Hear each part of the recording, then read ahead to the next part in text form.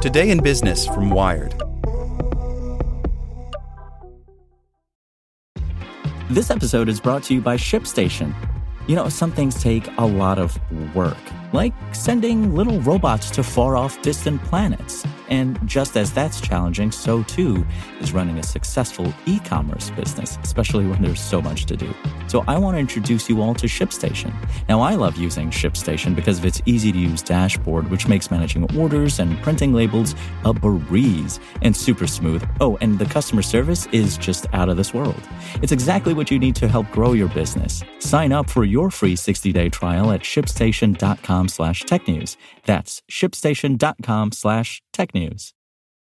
This episode is brought to you by Shopify. Whether you're selling a little or a lot, Shopify helps you do your thing, however you cha-ching. From the launch your online shop stage, all the way to the we just hit 1 million orders stage. No matter what stage you're in, Shopify's there to help you grow. Sign up for a $1 per month trial period at shopify.com/special offer, all lowercase. That's shopify.com/special offer. Here's today's spoken edition of Wired. The Red Hen and the Weaponization of Yelp by Louise Matsakis. Press Secretary Sarah Huckabee Sanders announced on Twitter Saturday that she and her family had been asked to leave the Red Hen, a small restaurant in Lexington, Virginia. The Red Hen's co-owner, Stephanie Wilkinson, reportedly asked Sanders to leave because of her involvement in Trump administration policies, like separating migrant children from their parents. Word of the incident quickly spread across the internet, and on Monday, President Donald Trump lobbed an insult at the Red Hen, alleging that the restaurant's exterior is dirty. But the majority of the backlash against the Red Hen came on a different platform, Yelp. Many of the press secretary's supporters spent the weekend vandalizing the restaurant's page by leaving thousands of fraudulent one-star reviews. Others who agreed with Wilkinson's decision responded by writing retaliatory 5-star reviews, turning Yelp into an unwilling platform for political speech.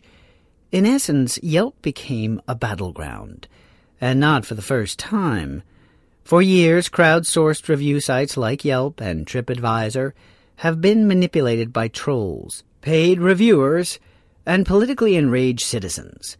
But we rarely consider how sites like Yelp fight back, and what their tactics mean for businesses and users. This is far from the first time that Yelp has experienced a surge in vandalism in response to the news cycle. In 2012, for example, trolls famously defaced a pizza parlor's page after the restaurant's owner posted a picture of himself hugging former President Barack Obama. The issue comes up enough that Vince Solito, Yelp's senior vice president for corporate communications, penned a blog post in 2016 explaining the company's strategy for when similar incidents happen. As Solito explains, Yelp doesn't display every review left for a business in chronological order. The company uses an algorithm to sort reviews according to a number of signals, including whether they may be biased or fraudulent. Reviews that get sorted out also don't contribute toward a business's overall rating. In situations like the Red Hen's, Yelp deploys what it calls an active cleanup alert, a pop-up that encourages users to discuss a business on Yelp's discussion forums rather than leaving a review. It also warns them that fake ones will be removed. While the alert is active, Yelp employees work to identify and remove what they believe are fraudulent reviews. Again, Yelp blogged about this policy in 2016, and active cleanup alerts were created the year before. So in theory, when a local business becomes part of a national controversy, Yelp has an established strategy to deal with the fallout. In reality, the Red Hen's Yelp page remains a mess. It had more than 15,000 reviews at the time of this story, and the restaurant's overall rating is down to 1.5 stars, from nearly 5 stars several days ago. People have attacked unaffiliated restaurants with similar names, and some have baselessly accused Red Hen of being run or owned by pedophiles. Part of the problem, as Motherboard points out, is that Yelp doesn't require reviewers to verify that they've actually visited a business. making it easy to turn the platform into a place for protest. To be fair, Yelp has to manage more than 155 million reviews, according to the company, and not all of its resources can realistically be dedicated to defending one restaurant. Yelp's moderators are also up against people like conservative activist Charlie Kirk, who encouraged his more than 600,000 Twitter followers Sunday to leave 100,000 additional reviews on the Red Hen's page. TripAdvisor, for its part, temporarily stopped allowing reviews to be posted at all. The Red Hen's Yelp page looks especially troublesome compared to the restaurant's Google reviews. At the time of this story, the Red Hen had a modest 45 reviews, all of which appeared legitimate. There's no sign that the restaurant is at the heart of a national controversy.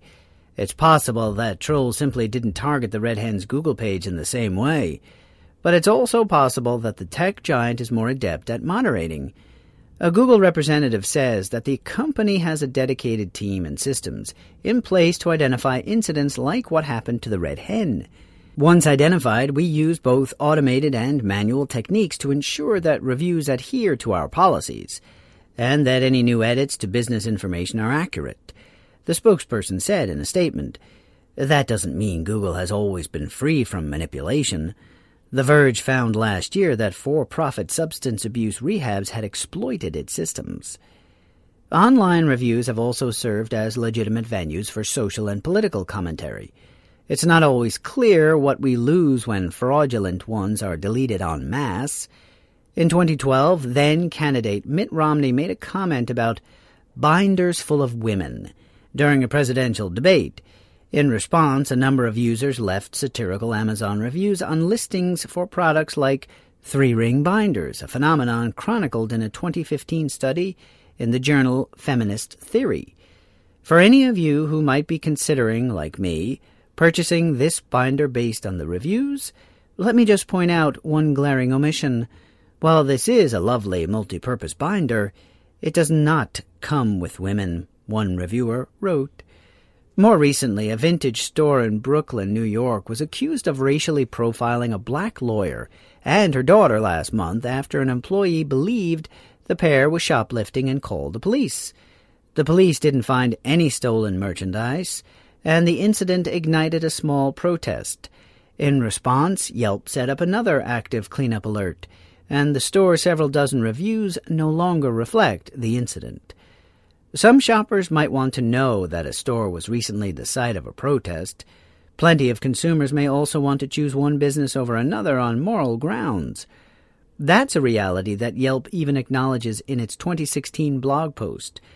Many people, understandably, wouldn't want to patronize a dentist who kills lions as a hobby, and others might legitimately be inclined to choose one pizza parlor over another based on their political views, Solito wrote. Yelp nonetheless chooses not to reflect that sort of feedback in its reviews, because it ultimately thinks the better proposition is for Yelp reviews to be driven by first-hand customer experiences.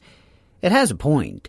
Most people come to Yelp simply to find genuine recommendations for places to eat and shop, and businesses can't do anything to improve reviews that aren't based on actual experience. When businesses make the news, their Yelp business page can be affected.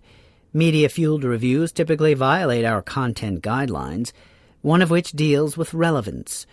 Yelp reviews are required to describe a first-hand consumer experience, not what someone read in the news, a Yelp spokesperson said in a statement. But by encouraging on-topic reviews, Yelp also helps itself. The platform, like other social networks, has grown rich as a result of the free labor that people have contributed to it. Without a steady supply of helpful, pleasant-to-read reviews, Yelp doesn't have a business. Want to learn how you can make smarter decisions with your money? Well, I've got the podcast for you. I'm Sean Piles, and I host NerdWallet's Smart Money Podcast. Our show features our team of nerds, personal finance experts in credit cards, banking, investing, and more. And they'll help you make the most of your money while cutting through the clutter and misinformation in today's world of personal finance. You'll get clarity on strategies to help you build your wealth, invest wisely, shop for financial products, and plan for major life events. Listen to NerdWallet's Smart Money Podcast wherever you get your podcasts.